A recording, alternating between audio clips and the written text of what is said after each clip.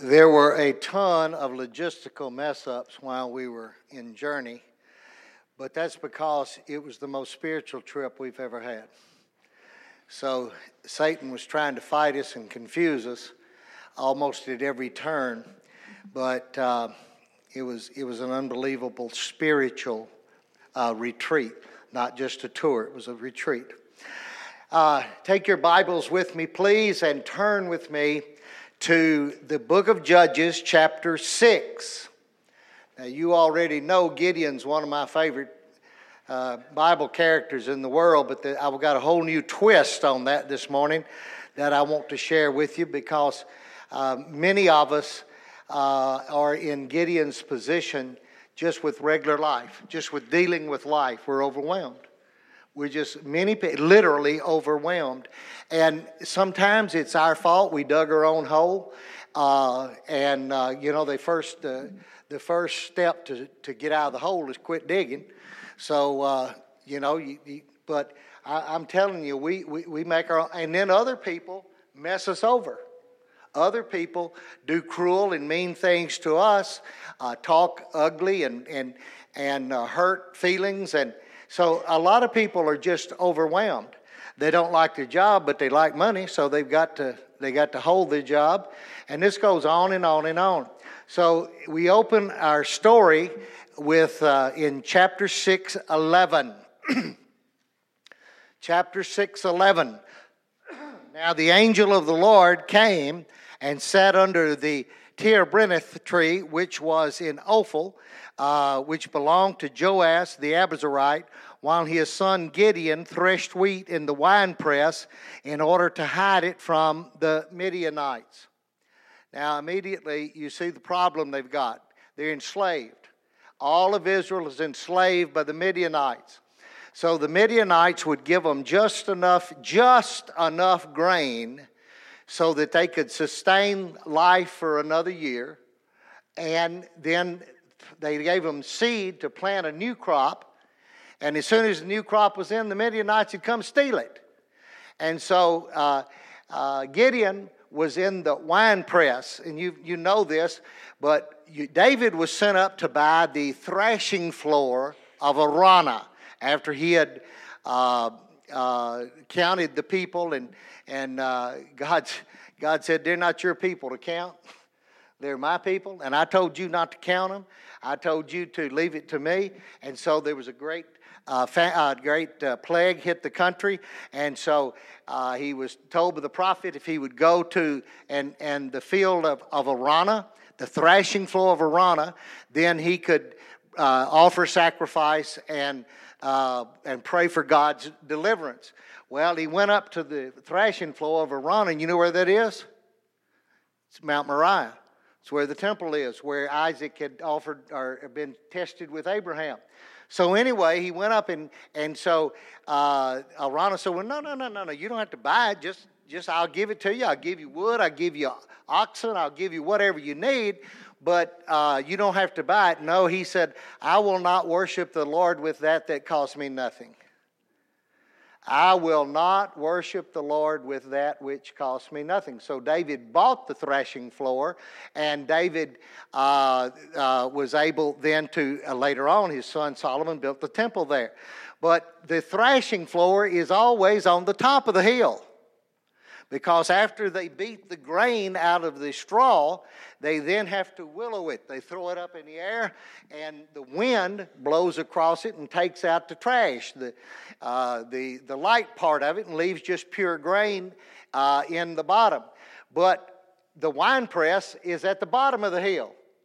Because if you're carrying shocks of wheat, they carry up pretty easy.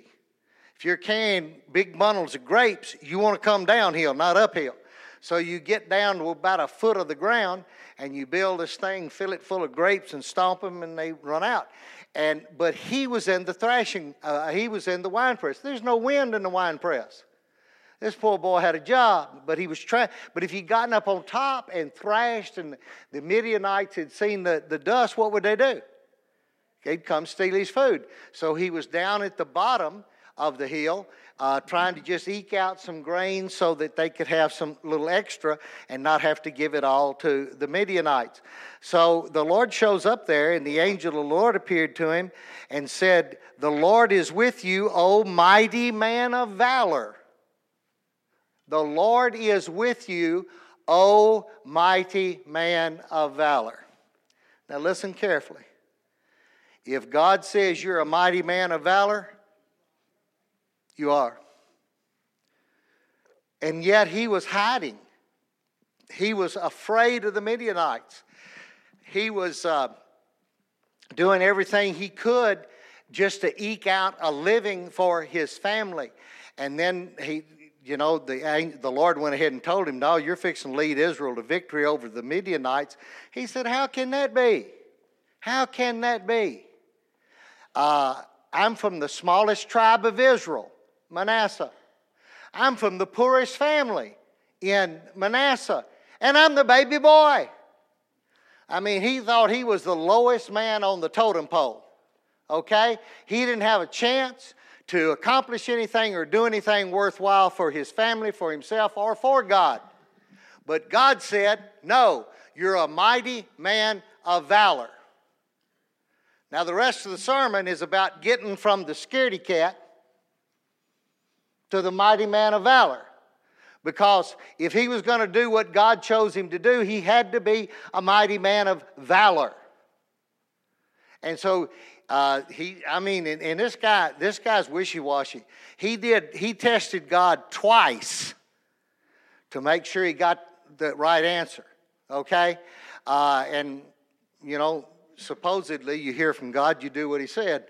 But Gideon went out twice and put out a fleece, and it was supposed to get wet one time, the ground be dry, another time the ground would be wet and the fleece would be dry, and that way he'd know what God. You don't go out and throw out the fleece for God. You got the Bible, you got the Holy Spirit, and you got the Holy Father putting it in your head and your mind. It's okay.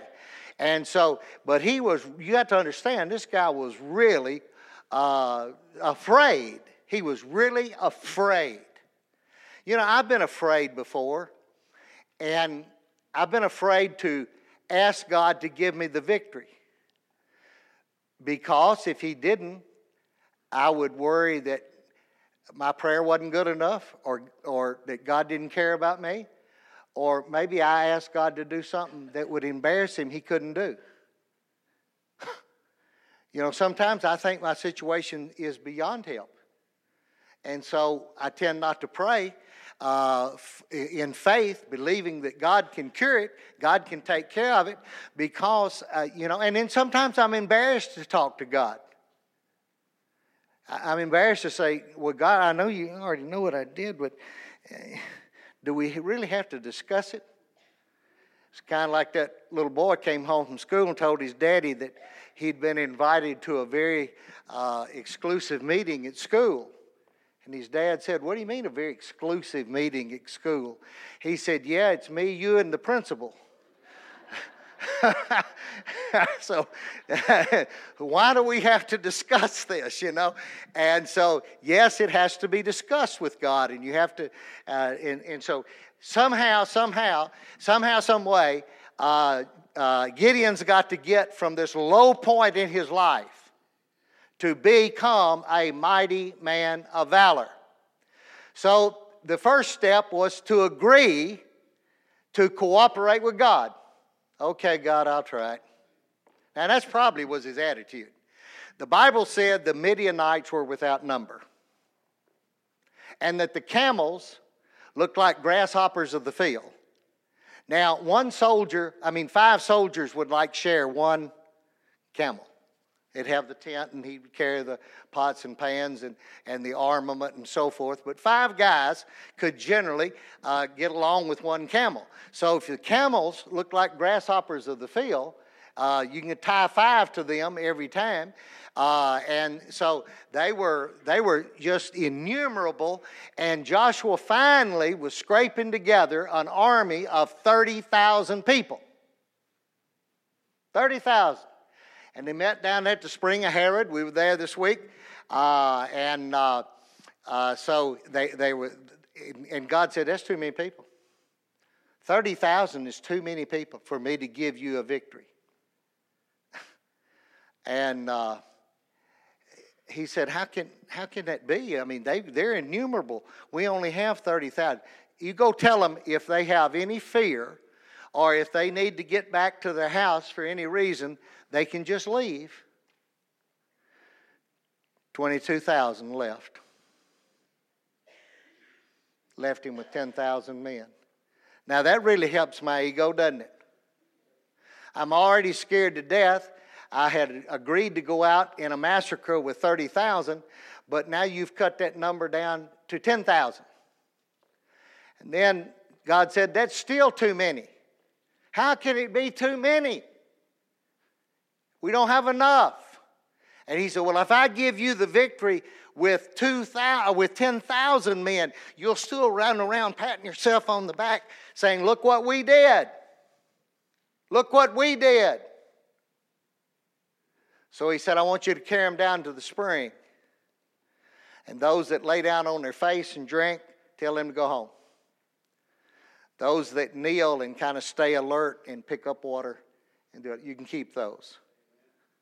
They were alert. They were the best soldiers. They had 300 of them. So now Gideon has got to figure out, and this guy's got zero confidence. You catching on?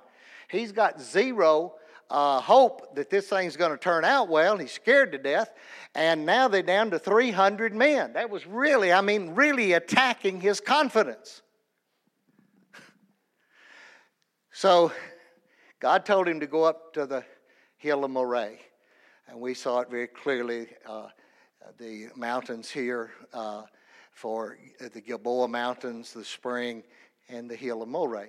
And so he sneaks up with Purah, his helper, goes up to the top of the ridge of Moreh, where the outer skirts of the Midianite guards were.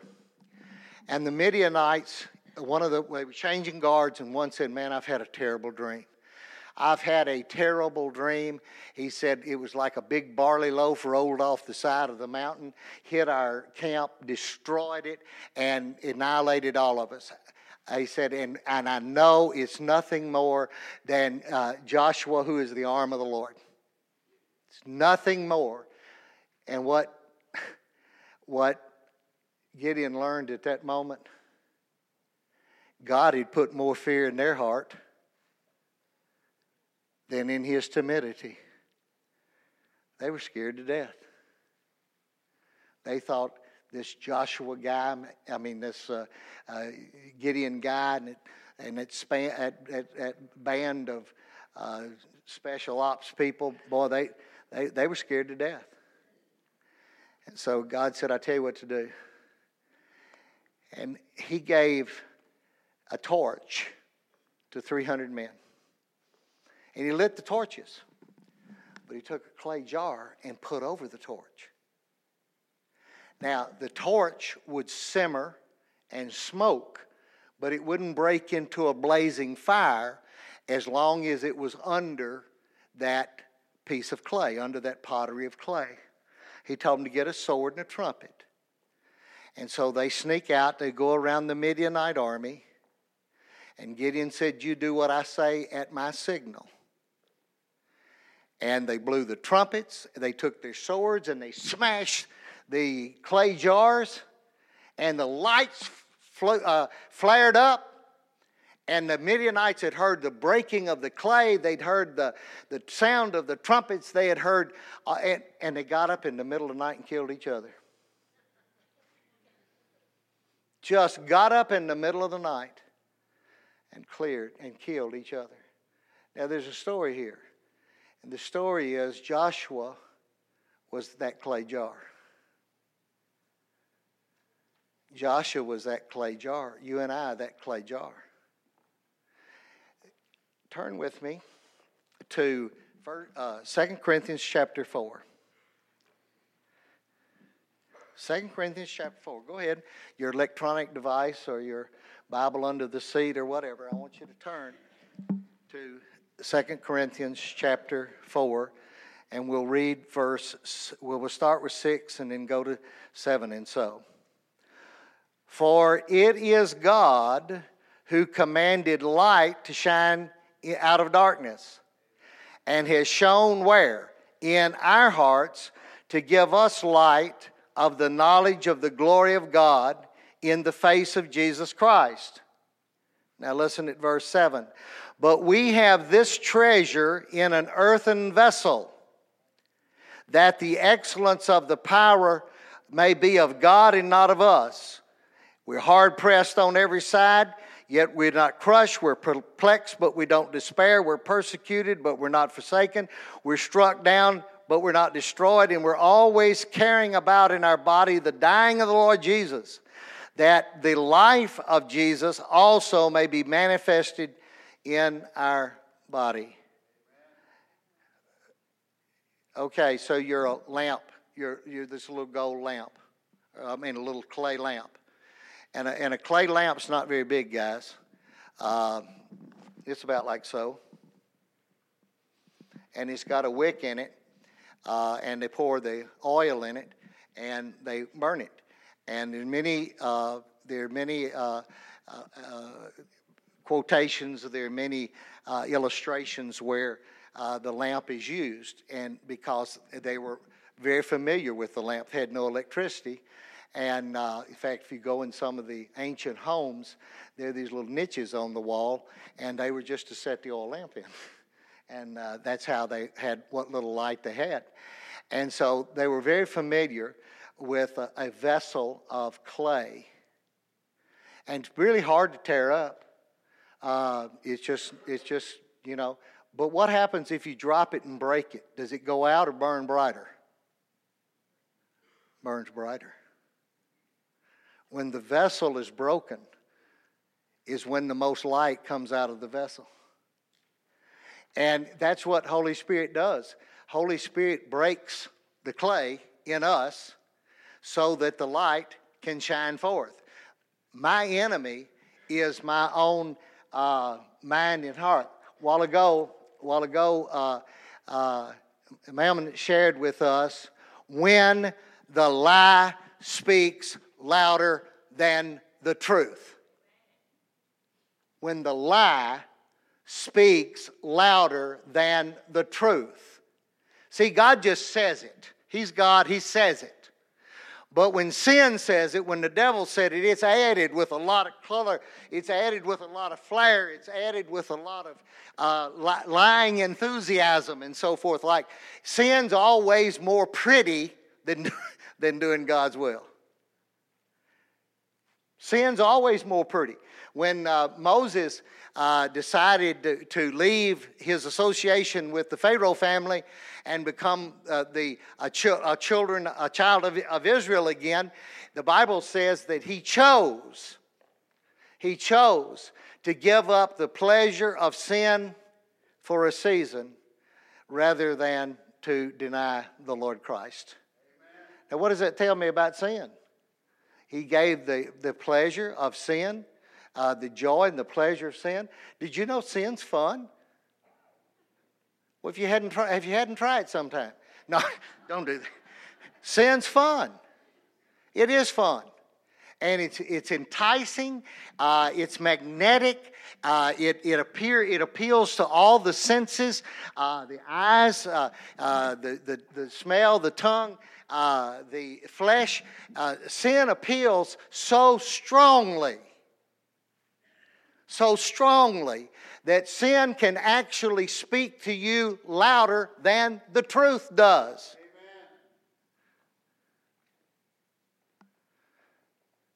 When did you smoke your first cigarette? Just went to the store and bought them, didn't you? No, you had a good friend come to you and how wonderful they are. You want to hunt that friend down and kill him?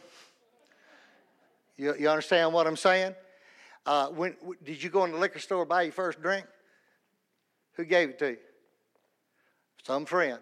Man, y'all try this. Man, make you feel good. Makes me feel good. Okay. And that's so all of a sudden, what do you have going on? You have the lie speaking louder than the truth. But it doesn't change the truth. Amen. It never alters the truth. The truth is what sets you free. Sin enslaves. You understand? And Satan knows so much how to appeal to this clay vessel. In Gideon's situation, he was afraid. He was afraid. He not only would he get killed, but if he happened to live through it, his own people would kill him because he went out on the order of God and destroyed one of the idols of Baal. And so had he got through the thing, his own people would have taken him down. But I want to tell you something. When he was surrounding the enemy, when he surrounded the enemy and he gave the order to break the jar, it was on a stick, the torch was up in it, and they took their swords and broke the jar, and the flame just flared up like that. One of the reasons we're not shining any brighter for God than we are is we hadn't broken the clay jar yet. Amen. We're still proud. We're still arrogant. We want to play with our sin. We want to have one foot in the church and the other in the world. And we're still holding on to the vessel, protecting the vessel. I'm God's vessel. But if I become more interested in taking care of me than doing the will of God, I'm a failure. So whatever it costs, however you have to break the jar, you got to break the jar. You got to break the fear. You got to break the guilt. You got to break the doubt. You got to break all of those things. Who was he? Who was he? A mighty man of valor. How did he get there? How did he get there? He had to be broken. Gideon had to be broken to where he'd rather be dead than disobey God. He'd rather be dead than to try to do anything except what God wanted him to do. He broke the jar. And when he broke the clay jar, and all of his heart was ripped out, and all of his pride was ripped out, all of his fear was ripped out, everything about him as a person was gone. That's when the flame blew. That's when the flame came up. And when those 300 flames came up, I'm telling you, he became a mighty man of valor. They were so afraid of him that they literally ran out their tents in the dark, and the first person they ran into, they cut with their sword, and they were just fighting each other. And eventually daylight came, and they realized that there was a great slaughter. They're still thinking Gideon's guys did it. There's this great slaughter. I mean, the camp is just full of dead bodies and mutilated bodies, and the rest of them ran. They trying to get back to Syria. Gideon went and hunted them all down and killed them. Ended the reign of the Midianites. You can't hide from the Midianites. You can't hide from your trouble. You can't hide from your problems. You can cover them up. You can do whatever you want to, but you're not going to get spiritual victory. You're not going to get spiritual victory till you're willing to break with whatever it is that's standing between you and God. Amen. And it may be something real little. It may be something great big. It may be something great big. I mean, I know people that I have talked to in counseling, and I don't know how in the world they're still alive. I don't know why they didn't go kill themselves a long time ago. Man, they have had it bad. Well, how do you get from bad to a mighty man of valor? You got to turn loose that crap. It's got to go. And as you break the clay, you're breaking the holes that are on your life. You're breaking the container that's holding back Jesus. And as soon as you're willing to break the container, it'll flare and you'll become a light of the world. Amen. And have the victory.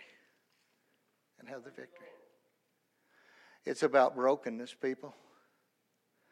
If you want to see God do something, He can't do it in us.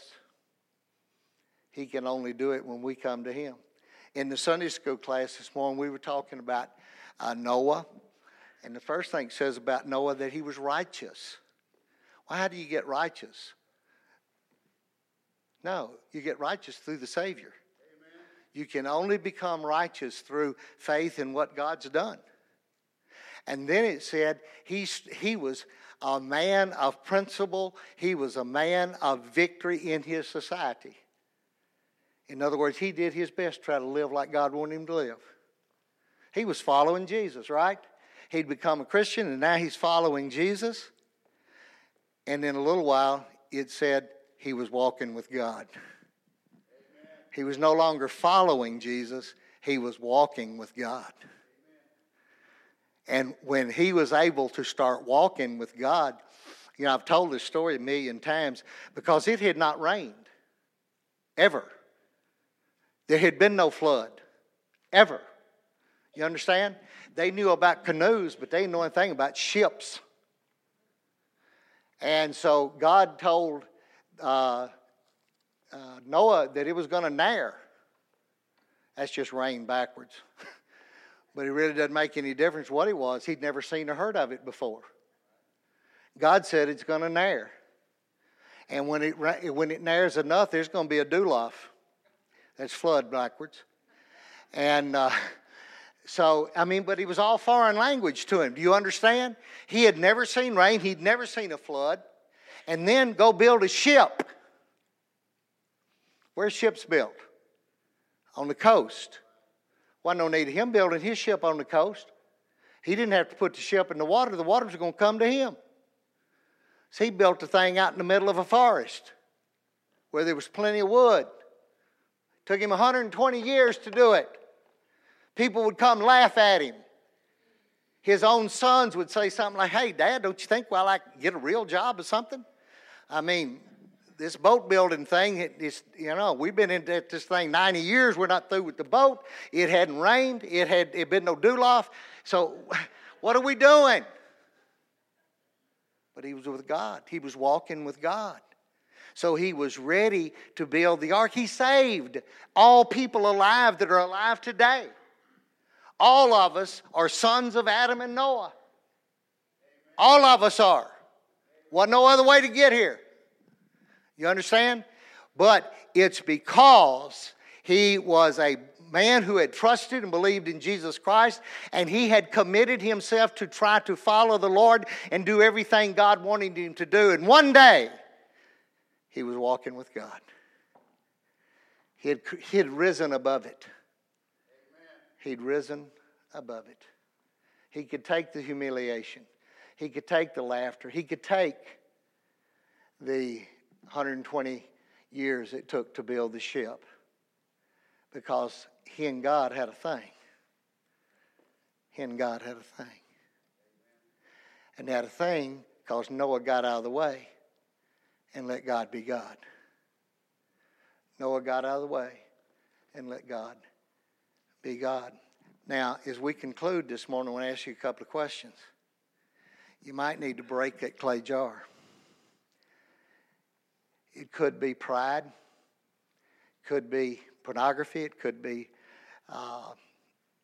some woman, man on the side. It could be just doubt. It could be sickness.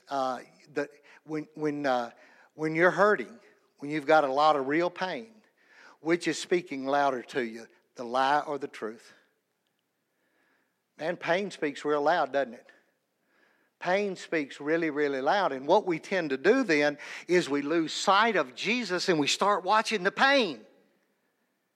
You can't do that. He's bigger than the pain. He's stronger than the pain. He can get you through it. But you got to be willing to quit looking at the surroundings and put your eye back on Jesus and know that Jesus is capable. And have your faith in Christ. Christ alone. Let's pray together. Lord, Gideon was a terrified, scared little fella. But God comes up and said, "No, you're a mighty man of valor." Well, how can that be?